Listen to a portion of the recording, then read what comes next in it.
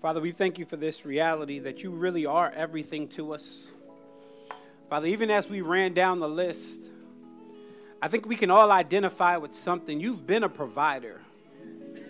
Somebody was sick last year and experienced you as a healer. I wonder how many people grew up without a father, and you've been that father to them. So, Father, we sum this up not just by calling you Savior, but the climax of that song is calling on Jesus. And Lord, that's what we come to do today. We come to call on the name of Jesus through song and through your word and through remembering what you did for us on the cross. And so, God, we thank you today. We thank you this morning. Our time together would be in vain if Jesus is not central. So, God, would you make him central today? He already is that, but help us to experience that centrality. It's in Christ's name we give all glory. Let everybody say amen. Amen. Well, good morning. Is it still morning time? Yes, good afternoon.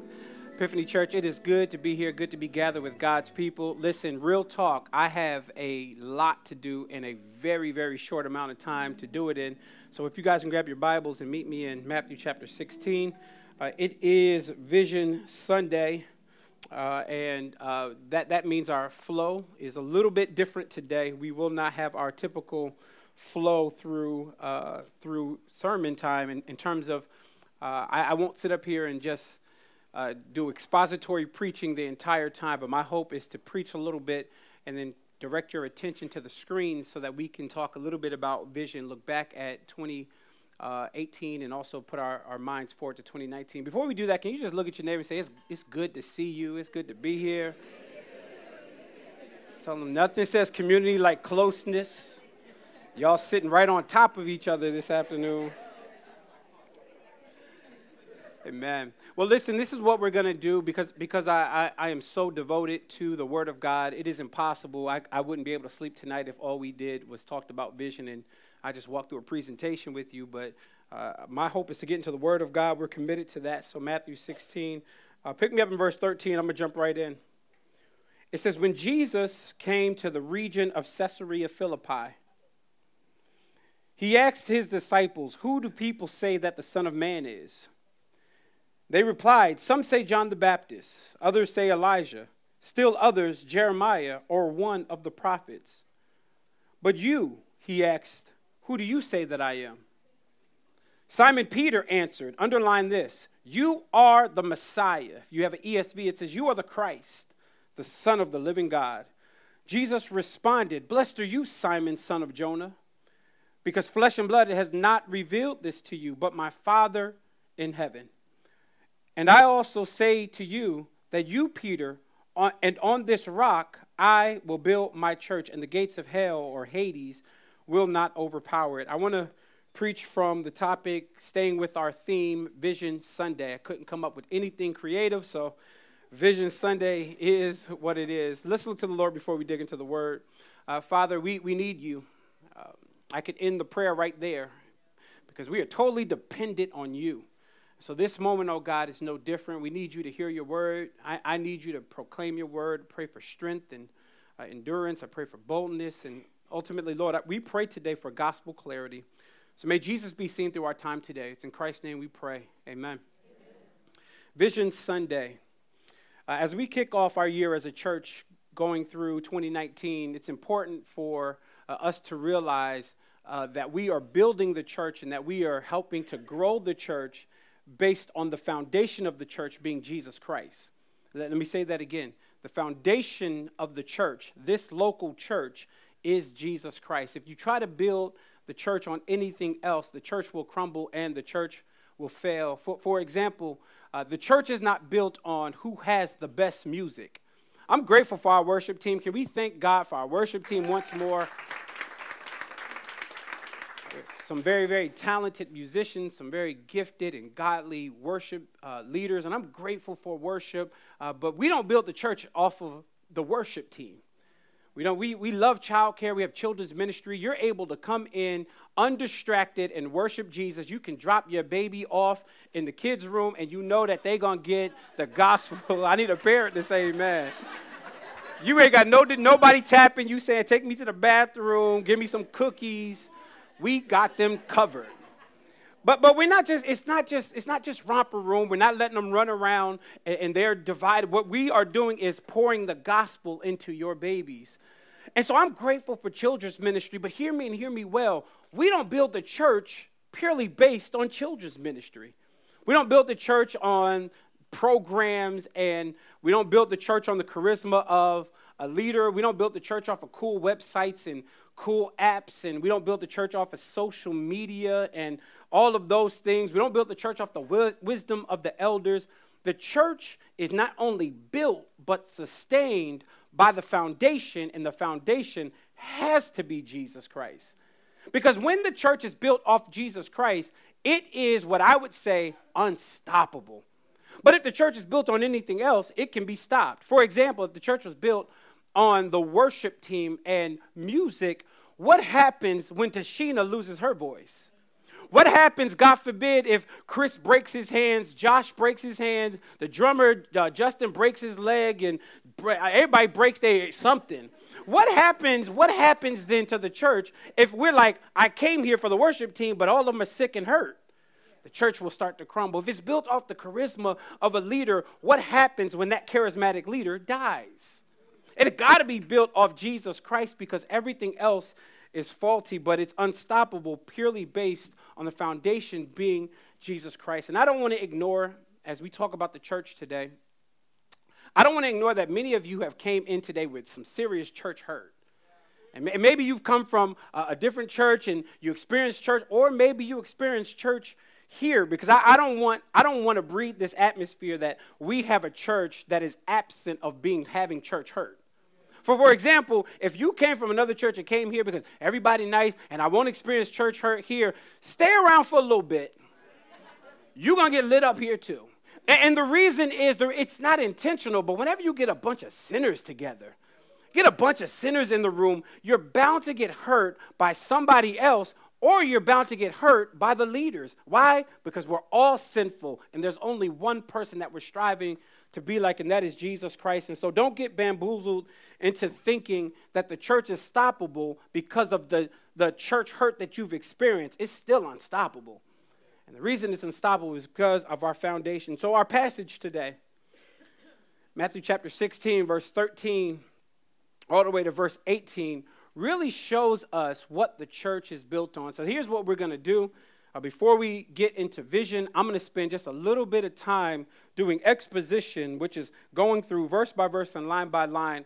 It's going to feel like we're doing the electric slide straight through it, because I'm going to move quick. So if you could stay with me. Look at verse 13. It says, when Jesus came to the region of Caesarea Philippi, he asked the disciples, who do people say that the Son of Man is? It's important for us to note the location that they're at. They're in Caesarea Philippi.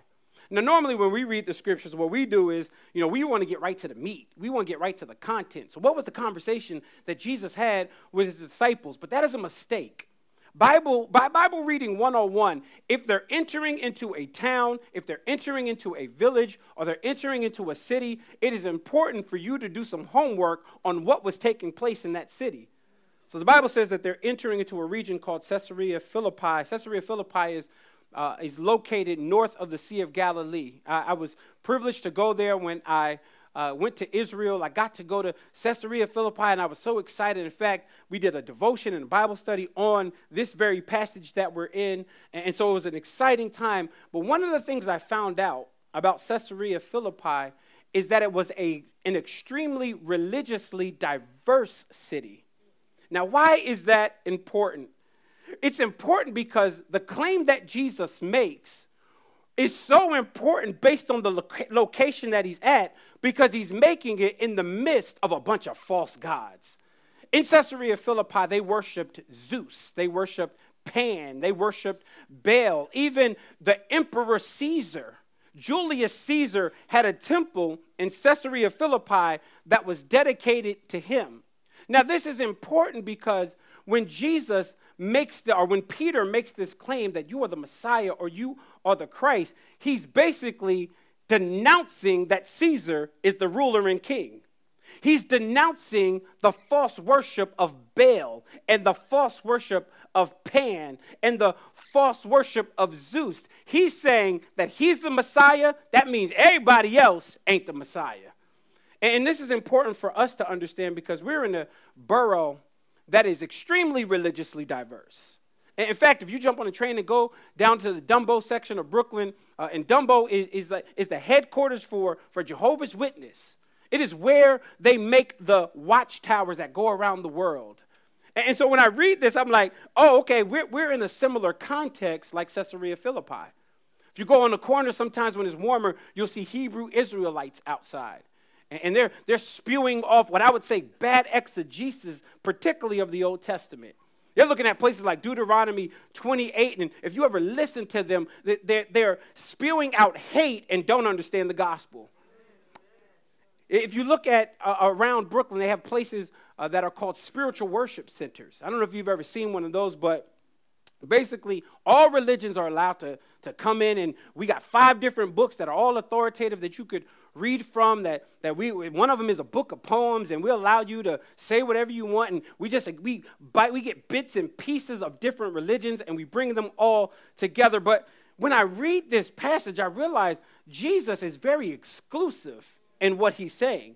This is not a gospel of inclusion where we can get bits and pieces and all of it's a little bit of truth. No, Jesus says, I'm the way, not a way. I'm not one of the ways. I'm not the better of a bunch of different religions. I'm it.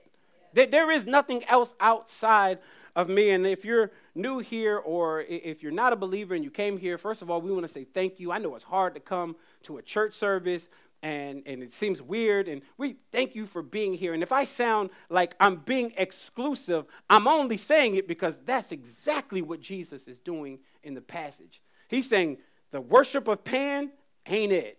The worship of Zeus ain't it. But he says, Peter, with the words that you just said, that's it. I'm the Messiah. I am the one true God. And if you read through the rest of the scriptures, God always flosses his muscles against false religions. Always. This ain't the only place he's doing it. But if you look at places like 1 Kings 18, I don't know if you remember the story with the prophets of Baal. The Bible says there's 450 prophets of Baal and one prophet of God, which is Elijah. And they really have, they have battle raps. They really have a battle. And so what they do is the 450 prophets say, here's what we're going to do. We're going to build an altar. We're going to get a bull, and we're going to sacrifice it. And we're going to call on our God. And if he lights our fire, he's the one true God. And then, Elijah, you do the same thing. And if God lights your altar, then you are serving the one true God.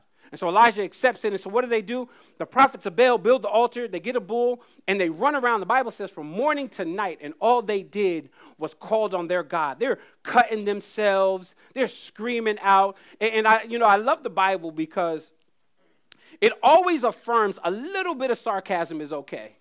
Because as they're running around cutting themselves, Elijah's sitting back going, real talk, read it, 1 Corinthians 18. He goes, maybe your God's in the bathroom. He goes, maybe your God's asleep. And after their altar was not lit, he turned to his altar. But his God is so dope, he can't just call fire. He got to floss a little bit. So he says, y'all do me a favor. Bring a bucket of water and pour it on the altar. They bring a bucket of water and they pour it on the altar. He says, that's not enough. Go get another bucket of water. They get another bucket of water and they pour it on the altar. He says, that's still not enough. Go get a third bucket of water. They get a third bucket of water and they pour it on the altar. And then Elijah calls up to heaven and calls on his God. And the Bible says that God sends fire, licks up the water, and sends fire on the altar. 450 prophets fall to their knees and say, that is the one true God. God always flexes his muscles against other religions. He always flexes his muscles against false worship of Pan and Zeus. And we may not understand it if we skip by verse 13, but that's exactly what he's doing in verse 13. He enters into Caesarea Philippi, and he looks at the mountains, and in the mountains they have carved these worship gods, and he flosses his muscles, and he says, oh, I'm building my church right here. And then he goes so far as to say, and the gates of hell will not prevail against it. And so God is flexing his muscles by entering into Caesarea Philippi and claiming that he is the Messiah and that he's building his church there. Let's keep going so we can see what Jesus is asking. Here's the question Jesus asked them. Verse 13. He asked the disciples, who do people say that the Son of Man is? Just a quick note. Whenever God in the flesh is asking a question, it's always rhetorical. He's not asking a question because he actually wants the answer. He's asking a question to reveal to the people he's asking the truth of that answer. But whenever the scriptures, it's never for Jesus' benefit, it's always for ours. In other words, Jesus isn't sitting there having some identity crisis, trying to figure out who he is. So let me ask the 12 boys, and if I ask them who people say that I am, then I'm going to build my identity. No, he knows who he is. You know how I know? Because even in the question, he gives them the answer. He says, who do people say that the Son of Man is? Messianic title. Jesus said, I'm already claiming it, but I got to make sure you know who I am. So who do people say that the Son of Man is? Here's their response, verse 14. They replied, some say. Let's stop right there for a second. If you're ever getting the answer, and the answer starts with some say, it probably ain't right. If you ask your boy for counsel, and they be like, yeah, some say, you can just discredit the entire answer. This answer is no different. Look at what he says. Look at what they say. Some say John the Baptist, others Elijah, and still others Jeremiah or one of the prophets. Now, clearly they were wrong. They must have believed in incarnation because they start by saying, some say that you are John the Baptist. We know he's not John the Baptist. John the Baptist has been beheaded by this point. Then he goes on to say, well, what about Elijah? Maybe he's Elijah, but he's not Elijah because Elijah has been dead for years. Then they say, well, what about Jeremiah? And he's not Jeremiah. So they were wrong in those three assessments. Here's my question and homework for you. Are they wrong about calling him a prophet? Because he's absolutely a prophet. There's three titles that Jesus holds. And the problem with them only calling him a prophet is that they're partially right. And then let me expose to you the danger in being partially right about Jesus. You got to know who he is. You can't know partial facts about Jesus. You got to fully know who Jesus is. And as we get to 2019 and as a church, you need to know my goal and my hope as your pastor is to make sure that this church fully knows who he is, not partially knows who he is. So we don't preach a partial Jesus. We preach a whole Jesus. So they say, maybe you are one of the prophets. And they're right. Because Jesus, he holds three eternal offices. He's prophet, he's priest, and he's king. He's a prophet because he speaks on behalf of God the Father. He's a priest because he provides sacrifices, which is dope because in the Old Testament, when the priest would provide a sacrifice, they'd go get the bull, they'd go get the lamb, and they would bring it to the altar. But Jesus is so dope because he's not only a priest that provides the sacrifice, he's a priest that is the sacrifice. So he don't only provide it, he says, oh, not only am I providing for you, but I am the provision. I'm the sacrifice for you. Or he's a prophet, he speaks on behalf of God. He's a priest because he provides the sacrifice, the cross. And then he's absolutely a king. Why is he a king? Because he rules over all. And so they're partially right here. They're wrong about Elijah. They're wrong about Jeremiah. They're wrong about John the Baptist, but they're somewhat right about saying he's a prophet. But he is more than a prophet. Let's keep going. Verse 15. But you, he asks. So he's now asking a more direct question. Not who do people say, who do you say that I am? This is what he says in verse 15. Verse 16, Simon Peter answered, you are the Messiah, the Son of the living God. Why am I not surprised that Peter answers? Anytime you need someone to step up and talk or answer, it's always going to be Peter. Peter's that dude, Peter, he's a little bold, he's a little brazen, he can be a little rude. Peter's the dude that in Acts 2, he could preach a message, 3,000 souls get added to the church. But then he could turn around and defend Jesus and cut somebody's ear off. Like you need a Peter in your life. That person that's going to take you to the word, take you to the gospel, but that person that will defend and fight for you at the drop of a hat, that's Peter. And that's why I like him. And so I'm not surprised that Peter is the one that answers. But more important than Peter being the one that answers is what Peter says. He says, you're the Messiah. To say that you're the Messiah is to say you're the one that we've been waiting for. To say that you're the Messiah is to say you're the one that fulfills all of the Old Testament. To say that you are the Messiah is to say, I'm not bowing a knee to the worship of Pan. I'm not bowing a knee to Caesar. I'm not bowing a knee to Zeus. To say that you are the Christ means I denounce all others. Hear me, in 2019, all I got for you is Jesus. Like, it's either preach Jesus or go back to Verizon Wireless. That's my future. I got no other. If you're bored with the gospel, I ain't got nothing else for you. It's him and him alone. And when I read this, Peter understood that. Because Peter's like, listen, you are the Christ. That means that Caesar, even though he can put his statues in the temple if he wants to, but I'm not bowing a knee to anything else or anybody else. I'm bowing a knee to Jesus and Jesus alone. Now, I'm excited that he came to that conclusion, but I want to know, how do you come to that conclusion? How do you know that he is the Messiah? How do you know that you need to discredit everybody else and focus on Jesus? Here's how you know, verse 17.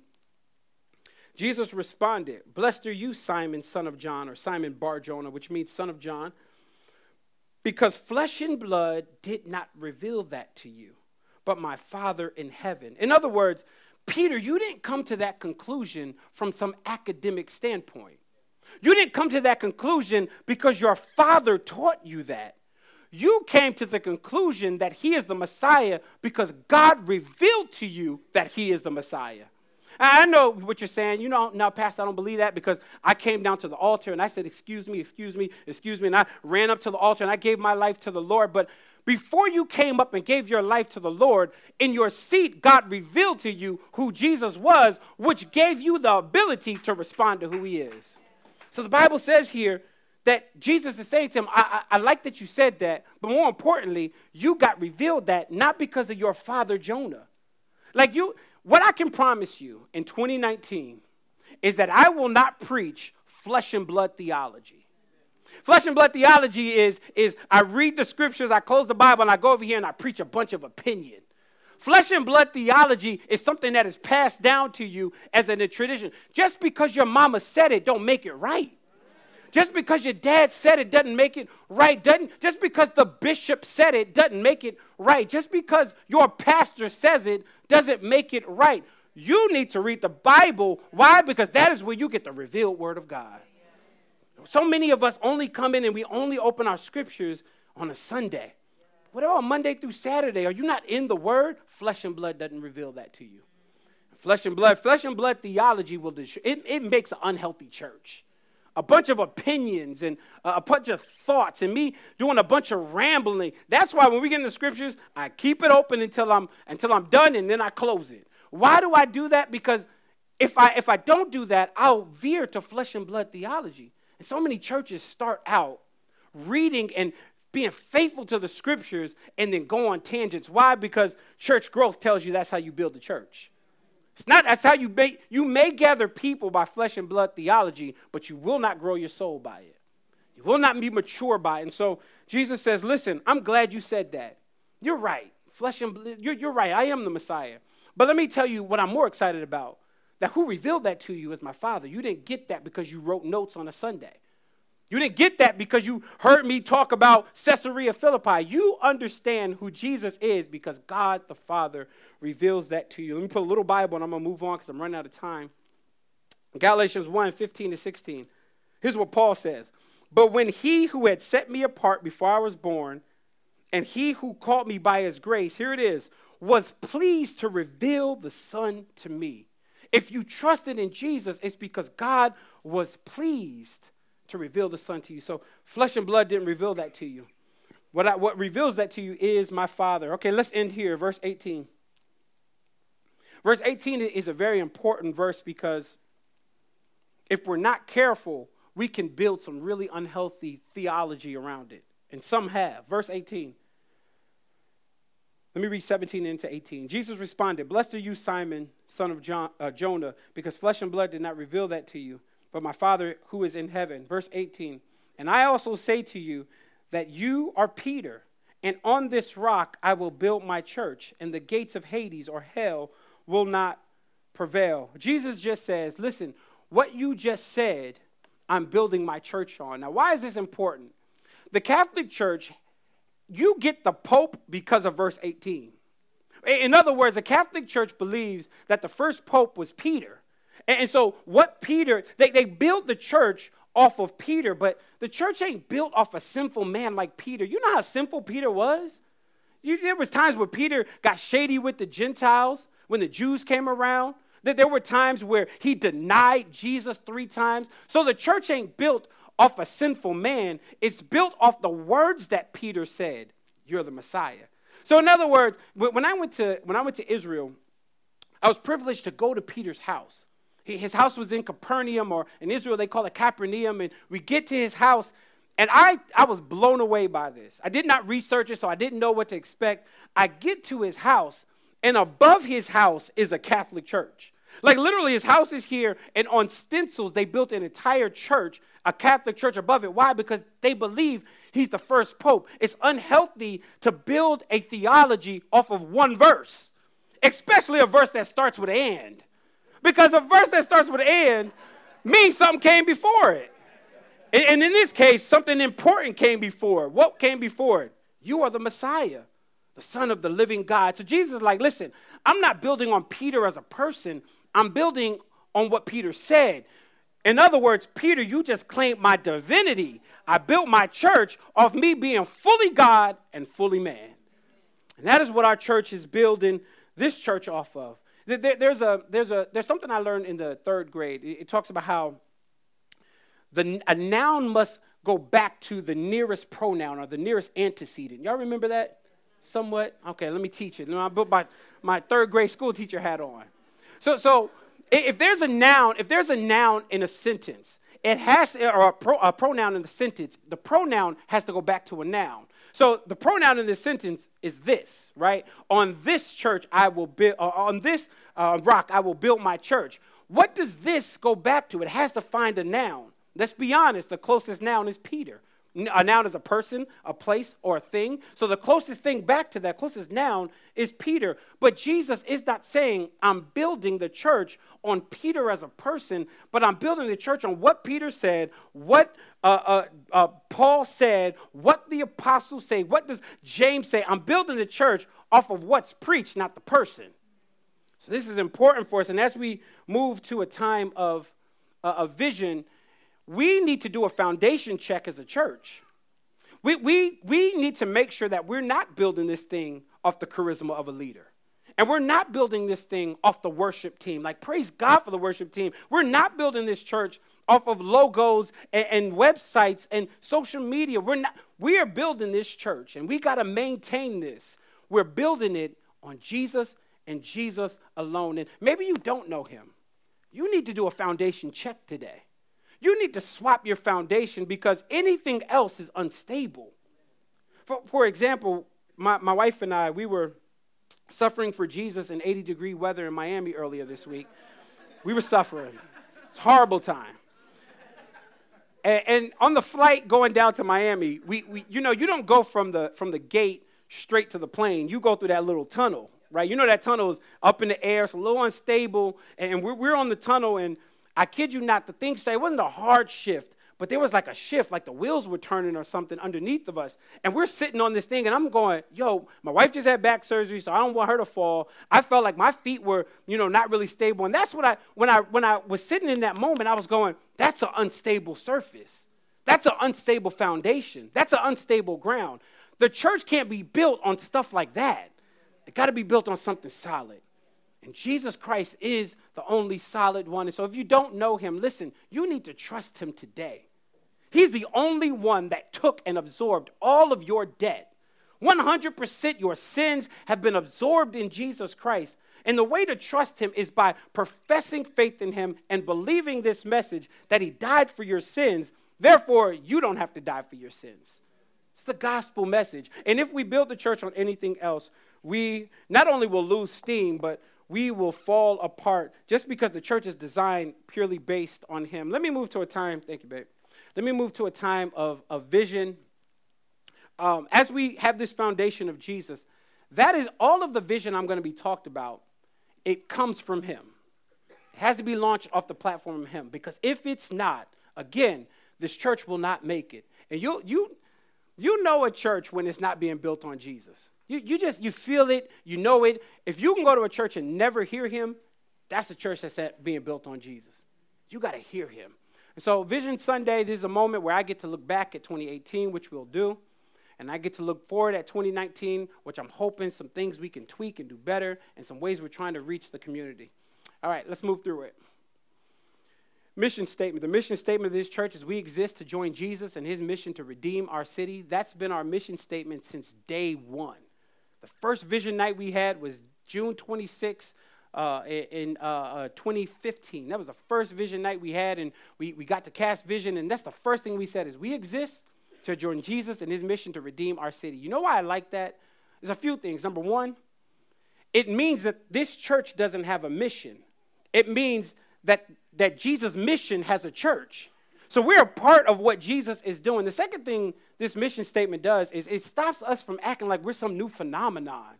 Like we're not, I know y'all like, man, the church is cool. They wear cut-up jeans.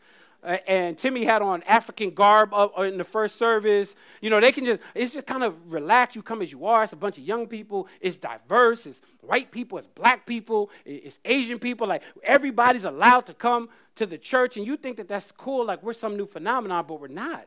We're joining Jesus in what he's been doing here. So it's very arrogant for a church plant to be like, man, Bed-Stuy wouldn't have made it without us. Thank God we're here. That's arrogant. That's arrogant. And so, no, we're not. There's some faithful churches that have been in this neighborhood.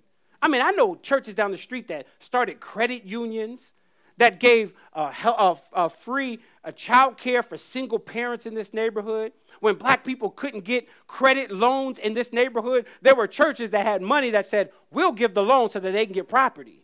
So don't get arrogant. Don't think that we're some new phenomenon. No, we're joining Jesus in the mission that he's been doing here. It's the first point about our mission.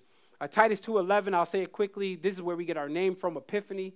The grace of God has appeared, bringing salvation. That word appeared in the Greek literally means epiphany.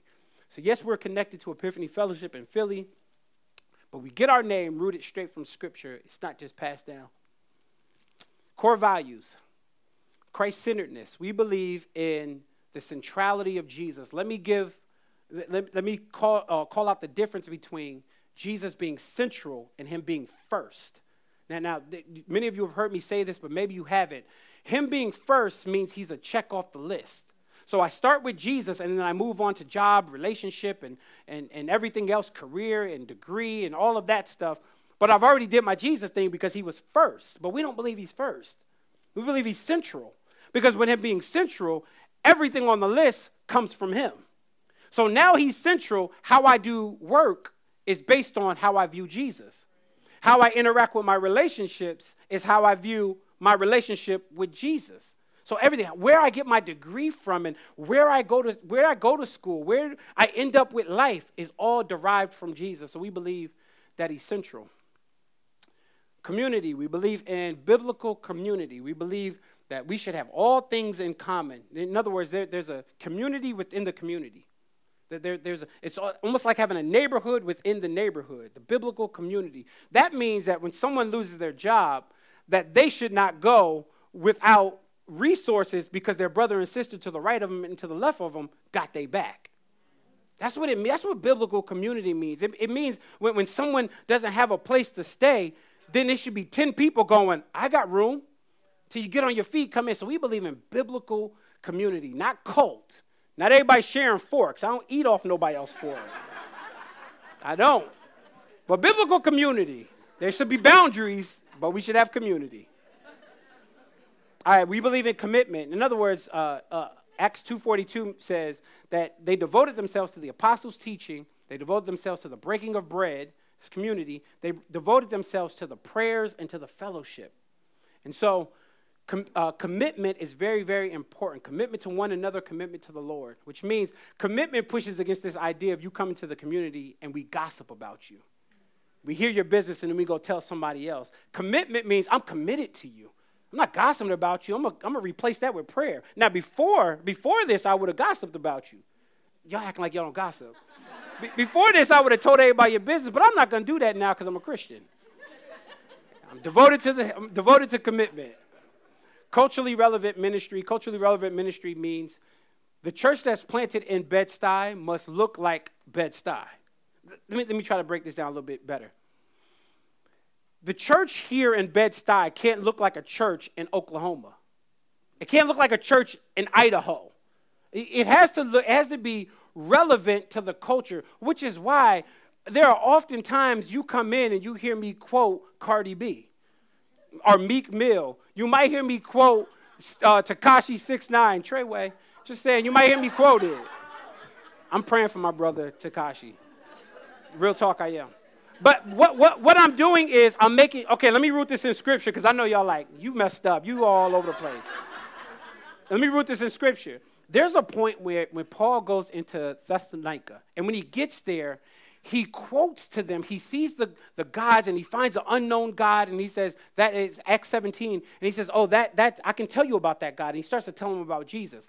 But in telling them about Jesus, he quotes one of their Stoic philosophers. He said, even your Stoic philosophers say, and you know the scripture that says, in him we live and move and have our being.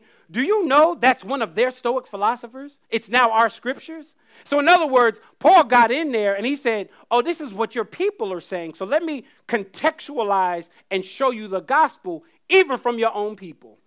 Which is why I'm so serious. Like, I'm serious. It's not just about open up to Matthew 16. I want to quote familiar voices to the culture, culturally relevant ministry. It's very important that you do that. All right, we believe in, one of our core values is conversions. In other words, we don't want to just build the church based on transferred growth. You leaving one church and going to another. Praise God, we do need that, but we need to build the church off of lost people meeting Jesus. People that don't know the Lord, they hear the gospel not from me, but from you. You've shared the gospel with them. You've discipled them. Let me say that again. You've discipled them. It's unhealthy to share the gospel with somebody. They come to know Jesus, and then you leave them by themselves.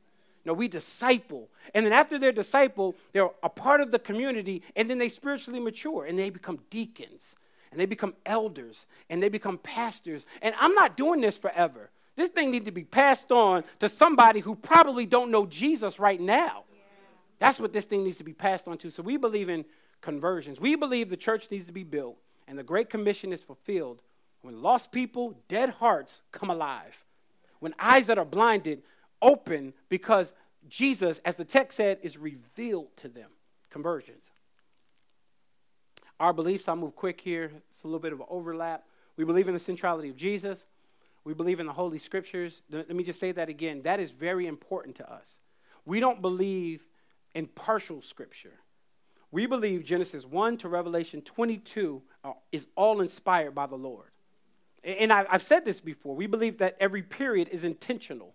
Every comma is intentional. So we genuinely believe the entire Word of God, which is why if you closed your eyes and just did one of these numbers like y'all doing devotion, y'all know y'all do it. You close your eyes and you just stick your finger here and be like, this is where I'm going today. If you do that and say, Pastor, you got to preach from here, I'm not going to look at that scripture and go, oh, no, I don't believe that scripture.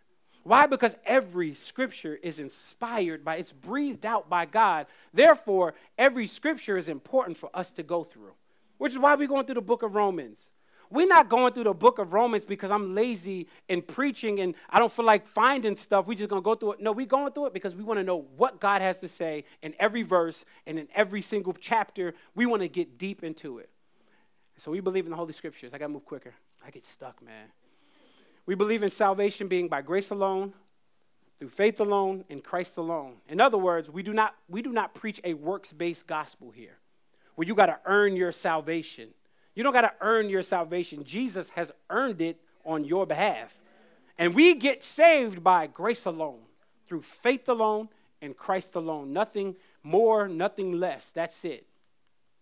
Believe in gospel priority. Every week you come here, you need to hear the gospel. Not just from preaching. You need to hear the gospel in the worship music. Which is why we don't have a bunch of songs that have enlarged my territory. It's not about us. It's about him. So we want to hear the gospel in our music. And We end service by gospel priority, by doing communion, to remember the cross.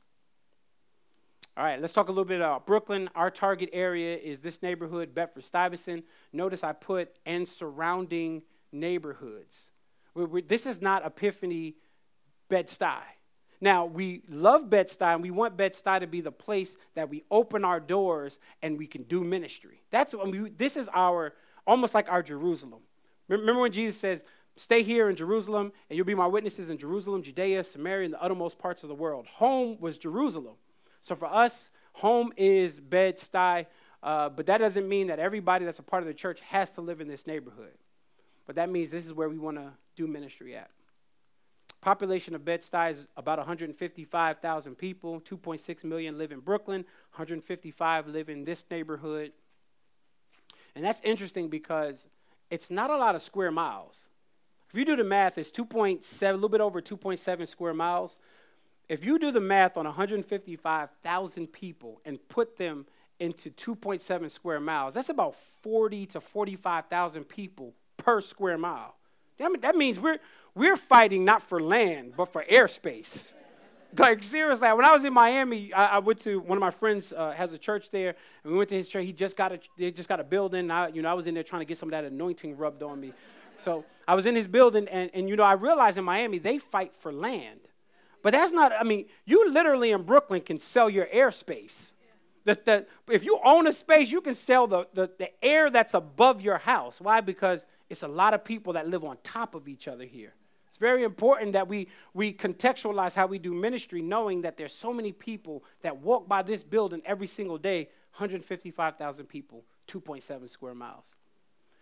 Ethnic makeup of the city, 65% black, 20% Hispanic, 11% white, 2% Asian, 2% other. Why do I have this up here? Because this is what the church should look like. In other words, it's impossible to say you're reaching the neighborhood if it's 65% black and 11% white, but all you got is black people in the church. It would be the same thing if you go to a white neighborhood and sometimes my white friends will say, how do we get a diverse church, an ethnic diverse church? And I'm like, well, your neighborhood's all white, so your church is probably going to be all white. It's not that deep. It's really simple. That's what the church should look like. 65% black, 20% Hispanic, 11% white, 2% Asian, 2% other. And the gospel is able to impact all of them. And the one common thing that we all have together now is not the way we grew up. It's not our worldview. What we have now in common is that we all trust Jesus Christ. And we would have walked by each other on the train, but now you and I love Jesus. Now we're in deep community. Now we're in fellowship. Now we're discipling one another. And this is what the church should look like, ethnic makeup. We should be diverse in how we look ethnically. All right, Bed-Stuy. Here's the population by age. 0 to 17 makes up 25% of this neighborhood. 18 to 24 makes up 12%. 25 to 44 make up 32%. By the way, 18 all the way to 44 is classified as the hardest to reach. They're not in church now. So that age group is very hard to reach, which God is so gracious because that's 92% of our church. It's between those ages. 45 to 64 make up 22% of the neighborhood. 65 plus make up 10% of the neighborhood. And we're trying to do better with the 0 to 17, and I'll show you how in a few minutes. 0 to 17, which really is teenagers, we're trying to do better with how we engage them. When you start a church, when you start a church plant, you typically, not always, but typically start with a bunch of 20-year-olds, typically. That's been our experience. We started this church, and I'm 38 now. I'll be 39 in a few months, and I'm one of the oldest in the church. Everybody else is much younger than me. And so what happens is we can forget about teenagers because if the average age is 23, they probably don't have a kid that's a teenager. Probably don't. And so what happens is the church doesn't start with a bunch of teenagers, but as you guys get older, as your kids get older, then we start to have more teenagers or as more families come. But the problem is if we don't have something set up now for them, they'll walk into the age of being a teenager and won't have anything for them. I got 2 boys that are teenagers. And when we started this church, they weren't teenagers. And now they are. And so we need to do more for our 0 to 17. And we have some plans for 2019. All right, let me go back and do some highlights for 2018. Last year highlights, we did a lot last year. There were some things that we really, really focused on that took a lot of time. So we'll walk through them real quick. Sorry, I'm clicking. Spread Love campaign, that took up a lot of our time. I won't spend a lot of time talking about what that is, but in a nutshell, that's our way to raise money. We tried to do it in a very organized and clean way. We had a lot of information out about what our Spread Love campaign is. It is our way of trying to get a bigger space, a larger space. So you guys, you're probably faithful to the 11:30 service, which means you probably don't know anybody in the 9:30 service. Or you don't know anybody in the 1:30 service. If this is your only service, which means you could have brothers and sisters that you're in community with that you don't even know. So we're trying to get a larger facility, number one, to get back to one service, but number two, so that we can do better ministry. We need classrooms. We need training rooms. We need rooms to do counseling in. We need larger kids space. We need a bigger auditorium for us to come in and do, and you can bring your 10 friends. When we first started the church, I had a friend call me and said, hey, man, I got two cars coming into church today. I'm like, dang. Hey, that's bad when you feel like that. I was like, I don't know where they're going to sit. Dang. Spread Love campaign is our attempt to try to grow, more space. And so be in prayer about that. Habakkuk series, we went through the book of Habakkuk. I told you we're going through Romans next week, but we spent a ton of time, many months, I think it was about 10 months, in the book of Habakkuk, and so we finished that up last year. Prayer walk, we love to do prayer walks. It's kind of how our church started. In fact, let me go all the way back. When Ty and I were praying about planting the church here, her and I we were the only ones walking in the neighborhood. We'd walk and we'd pray. And then it was as the months went on, we would add. And so a few more people would say, hey, we want to be a part of the church. So we do a prayer walk with, 5 to 10 people. And now we're at the point where we do church-wide prayer walks. We do it in the summer months or when it gets a little bit nicer out, spring to summer, sometimes in the fall. And the reason we do it in those nicer months is because it ain't cool doing a prayer walk and you got snot running down your nose. So we wait until after the winter. So keep a lookout. I think we're trying to do something in April, something right before Easter. Easter is late this year, so we'll try to do something in terms of a prayer walk before Easter. Christmas party, the prison party was lit. It wasn't just Christmas party, it was Christmas karaoke. The girls over here on the right sang Boot Up, and I don't know if y'all see Sherry over there, but she is so excited. So we'll do another Christmas karaoke this year because it really was. One of the things I love about our church is able to go deep in Scripture, but also just able to have fun. It ain't nothing just like being stuffy and deep and ain't nobody having fun. So we try to do some things to make it a little bit fun. So baptisms, last year we baptized 10 people. Very excited about that.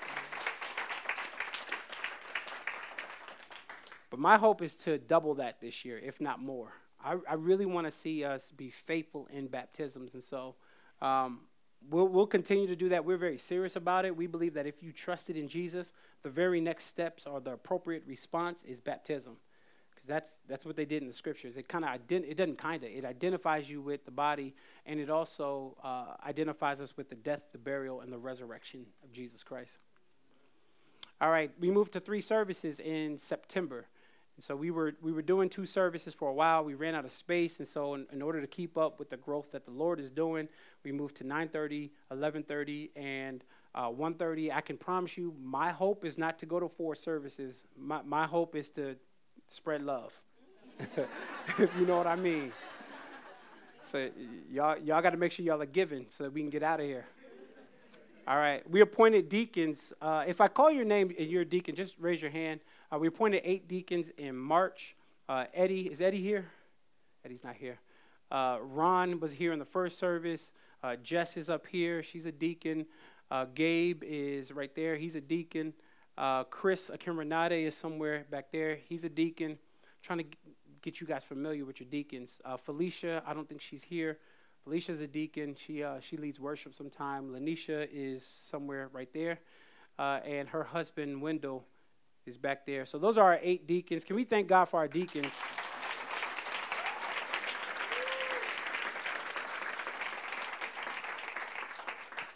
do some research on the New Testament and what deacons mean to the church. They are vital to the church. I mean, deacons literally mean servants. They're here to serve the church.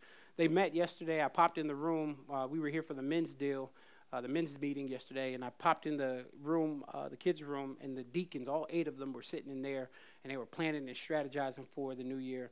They also did. We don't have a slide for it, but they did They handed out produce in front of one of the projects buildings not too long ago. It was a good way for them to kind of get out there and serve and meet people in the neighborhood. So pray for our deacons. We are hoping to appoint more deacons. I'm not sure if we'll do that this year unless the Lord says so.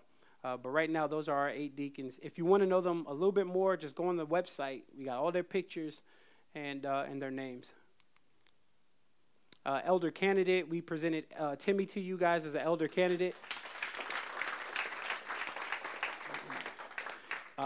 Our church believes in, thanks, babe. Our church believes in dual eldership. And so we believe that one person making all the decisions isn't healthy. One person bearing the full weight of a growing church isn't healthy. And I got a wife and kids that I just need to spend time with. In fact, that's my first ministry. It's my first priority. And I'm no good to the church if I'm killing it here and doing horrible at home. That thing needs to be balanced out. Elders help us to make sure that we are sharing the responsibility, sharing the load.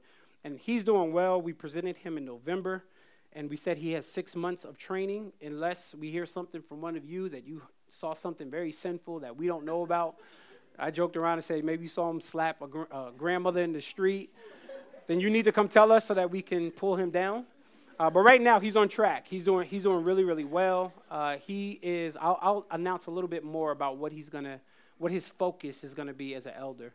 And our church believes that's our 2 leadership roles, elder and deacon. That's it. We don't have junior ministers. We don't got junior deacons. We got elders and we got deacons. And we believe that the elders lead the church. Deacons help to serve. Does that make sense? All right, let me move on. Staff, we've operated since the beginning of the year with only 1 staff member. Well, 2. Myself, I'm full-time, and Gabe, he's so handsome that I decided not to put a picture up this year. We got a load of emoji.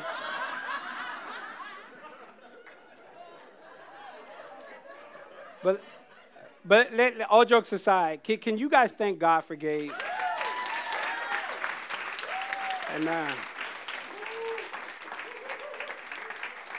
He's our operations manager. At the end of last year, we sat down together and we just listed out all of his responsibilities. You would not believe the amount of stuff that he does to make sure this church is moving, down to the lights and the heat. Y'all should thank God for the heat today. That's because he paid the bill. Amen. So we thank God for him. We are adding a staff member. We'll announce that to you soon. But we are adding a staff member just to make sure we beef up how we do operations and ministry and admin work. And so he's the only staff member. Every year, I always put up a picture of him and Keisha because we believe that our church and staff and their families is all family. And so we got a little picture of Keisha up here as well.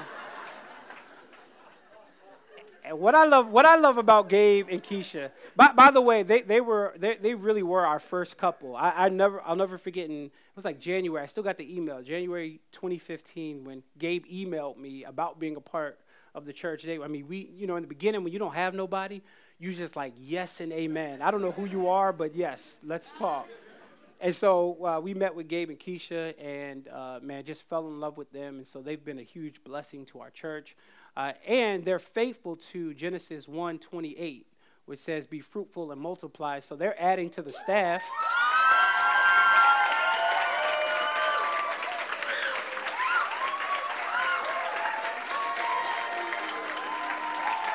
Who did that? And so Keisha is expecting, and so we're so excited about that. Be praying for them, all right? Be praying for them. All right, let me move on. All right, average attendance. I got to move quick, y'all. Average attendance. January 2017, we were averaging 82 people, 8 kids. 82 adults, 8 kids. In January of 2018, we were averaging 192 adults, 16 kids. And in as of January 2019, we're averaging 272 adults and 28 kids. Let me show you this, the attendance growth here. Probably spells out a little bit better here. If you look at the adults, just from last year to this year, there was a 42% increase in our adults. If you look at the kids, there's 75% increase. That's why I said, y'all having babies, man. Y'all just are. But this points out a greater need. When I talk about we need a larger space, it's not just because of this room. I know it feels tight in here now, but the kids' room needs more space. We got a lot of kids in there that are, we're trying to impart the gospel and trying to make sure that they understand who Jesus is. But sometimes the room is so full, all you're doing is trying to control the room to make sure nobody gets hurt. And so be praying for our space issues. Those type of increases automatically calls for a bigger space. All right, move on. All right, 2019, here's some new ministries that you can expect that are already in full swing. Y'all give me 5 more minutes, all right? 10 more minutes. 2019, new ministries that are in the works. Epiphany Street Runners. We are going to do we believe in spiritual health, emotional health, but we also believe in holistic physical health. And so I don't see George here. He was in the first service. But George Doughton, he will be leading our Epiphany Street Runners. It's more than, we're going to get T-shirts so we can gather here and go out and jog around the neighborhood, but there is an evangelistic side to it as well. We're trying to figure out ways we can share the gospel while running, trying to figure out how we can talk to people and meet people while we're doing runners meetings or whatever they're doing. So I'm excited about that. Be on the lookout. Amos, which is our justice ministry. Is Nina here? Where's she at? Nina's up. Wave your hand high, Nina. Black Wealth Matters. Hey. All right, so Nina is over our justice ministry. Our church is committed. You cannot read the prophets and walk away and not do justice. That's all they talked about is caring for the poor and caring for the marginalized and caring for the overlooked. Read Micah 6:8 where it says, "What does the Lord require of you but to do justice, love mercy, and walk humbly with your God?" And let me just say, doing justice doesn't mean that I'm not doing injustice. Because we think as long as we're not participating in overlooking the marginalized, then we're doing justice. But you got to be an active participant. And so this mercy ministry will help us to make sure that we are serving our neighborhood. They're about to do a needs assessment in the neighborhood, and they're going to figure out what are some of the needs. Because, one of the things we do as a church is we provide ministries and provide outreach, but sometimes we do it and the neighborhood's like, we ain't asking for that. And so a needs assessment will help us to realize what does the neighborhood actually need so that we can actually provide that. So there's a lot of stuff. She has a great vision, great plan that she's going to lay out. This is going to be our way to really focus on how we do justice ministry. And then, like I mentioned, we're going to have a youth ministry that we're getting ready to start up. It's going to kind of focus on teens, and so we're excited about that. All right, goals for 2019. Ordained one new elder. That's going to be Timmy. He's going to focus. His title is going to be Discipleship and Community Life Pastor. He's going to focus on discipleship and making sure that we're actually doing community well. Growing discipleship. Here's one of the areas that we didn't do well in. Well, let me not say that. We had an area of opportunity here. We could have done much better last year in disciple making. When the church has growth like that, you got to make sure that people are being walked with. And so discipleship is something that is very important for us. Timmy's going to focus on making sure discipleship is happening here at the church. So be on the lookout for ways that we're going to grow in discipleship, planning on strengthening community, strengthening DNA groups. Who does not know what a DNA group is? A couple people. Okay, cool. So I'm not going to explain DNA groups just because we don't have time for it. We do have information out there. Timmy's responsibility is going to be to make sure that discipleship, nurture, accountability, DNA is actually happening. And so we're really passionate. We don't believe that someone should be isolated from the community. We believe that everybody in here should be known. This is not a mega church that you can, I'm not against mega churches, but it's not a mega church that you can slip in and slip out.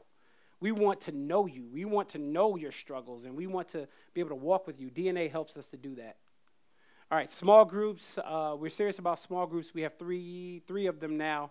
And if you don't know about our small groups, it's on our website. We have information on it.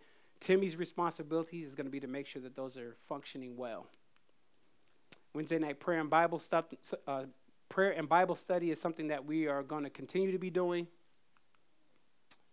Continue to raise resources for Spread Love. That goes all the way through 2019. Find a larger facility. Please be praying about that. We've already started the search. In fact, on Friday, I went and looked at another space. And so we're just praying that the Lord would open up the right space at the right time. Space is extremely expensive, and square footage is just not gracious to us. So be praying about facility. I just believe that the Lord is going to drop the right thing in our lap. So please be praying about that. We're going to do Sex Rewired 2 this year. We did Volume 1, which we were very honest and open, and there was nothing off the table. How many of you have seen Surviving R. Kelly? How many of you seen it? A few of you. So I was deeply disturbed. I'm still disturbed. I mean, there was one night I had to tell my wife when I woke up, I was like, I literally couldn't sleep. Like, it really, really bothered me. And I haven't landed at a good place. I'm still really, really messed up by the whole documentary. But I'm saying that to say, Sex Rewired is going to help us to make sure we're focusing on, because sex is not just about sex. It's about identity, emotional stability. And so Sex Rewired this year is going to be, we're going to make it lit. We're doing it probably in June, but it's definitely going to be sometime in the summer. And so please, we're trying to step it up. Please be on the lookout for it. Please be praying for it. If you are looking to help, please let us know, because we are doing Sex Rewired this year. All right, I'll say this real quick. Christian Standard Bible, I don't know if you've noticed, but this morning I didn't read from the ESV version. I read from the CSB, which is the Christian Standard Bible. The Bible was not written in English. It was written in Greek. It was written in Hebrew, and there's a little Aramaic in Daniel. I think it's Daniel chapter 7. There's a little bit of Aramaic there. And so every English translation, any English translation you've ever read was translated from the original language. Y'all remember the King James? I don't know if y'all still read that. King James, these and thous. I didn't read Shakespeare, so that was kind of hard for me. Seriously, those these and thous messed me up. And so I realized I needed something just a little bit more plain. The Message Bible was too plain. It'd be feeling like it's going to cuss. I'd be like, nah, can't do the Message Bible. And so I've landed on the ESV. Since we started, we've been in the ESV version of the Bible, but we are switching over to the CSB just because I love the focus on the original language. It's close to the ESV, but there's a few things the words that are slightly different. And this morning I intentionally preached from it so that you can just kind of get a feel for it. But we'll be now transitioning from the ESV to the CSB. And as a celebration for you, we have, if you don't own a Bible, if you like physical copies of Bibles and you don't really like just using your phone, we actually purchased some CSB Bibles that we're giving away today. Now, we don't have enough for amen, praise God. But we don't got enough for everybody. So seriously, if you really don't grab this for Christmas for somebody next year, if you really need a Bible, we have a Bible for you. But if you just like your phone, there's a CSB translation on your phone. So, but if you need it, hospitality, raise your hand. Hospitality is over there. All right, last slide. Our strategic partners are still Acts 29, Orchard Group, which has been planting churches since 1949, North American Mission Board, we're still connected with, and Epiphany Fellowship, which is our mother church, Dr. Eric Mason.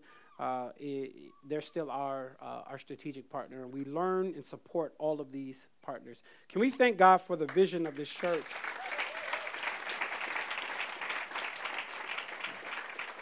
All right, let's move on. We're going to transition. Worship team, you guys come up. Band, you guys come up. We're going to transition to a time of communion. I'm going to let you guys go. Let me pray for us as we transition. Father, thank you for this vision. Thank you for what you're doing in this church and in this neighborhood. Man, I'm grateful to be a part, Lord. I'm privileged to be able to walk and lead this church. And Lord, it's an honor. It's a privilege. And Lord, this community is so unique. And I'm talking this church is so unique, oh God. I'm grateful for the honesty. I think about Friday night where we had testimony service and people just felt free to be honest about where they are and felt like they could walk away and not feel judged. But feel like we're all a mess and in need of the gospel. And I'm thank you, oh God, for a church that we're able to be be us, but not expect to stay in dysfunction, but have people around us that push us to Christ-likeness. Father, I thank you, and I pray for this vision. I pray for all of our hearts and dreams that they would be accomplished for your glory, not for ours, but for your glory. In Christ's name we pray. Amen.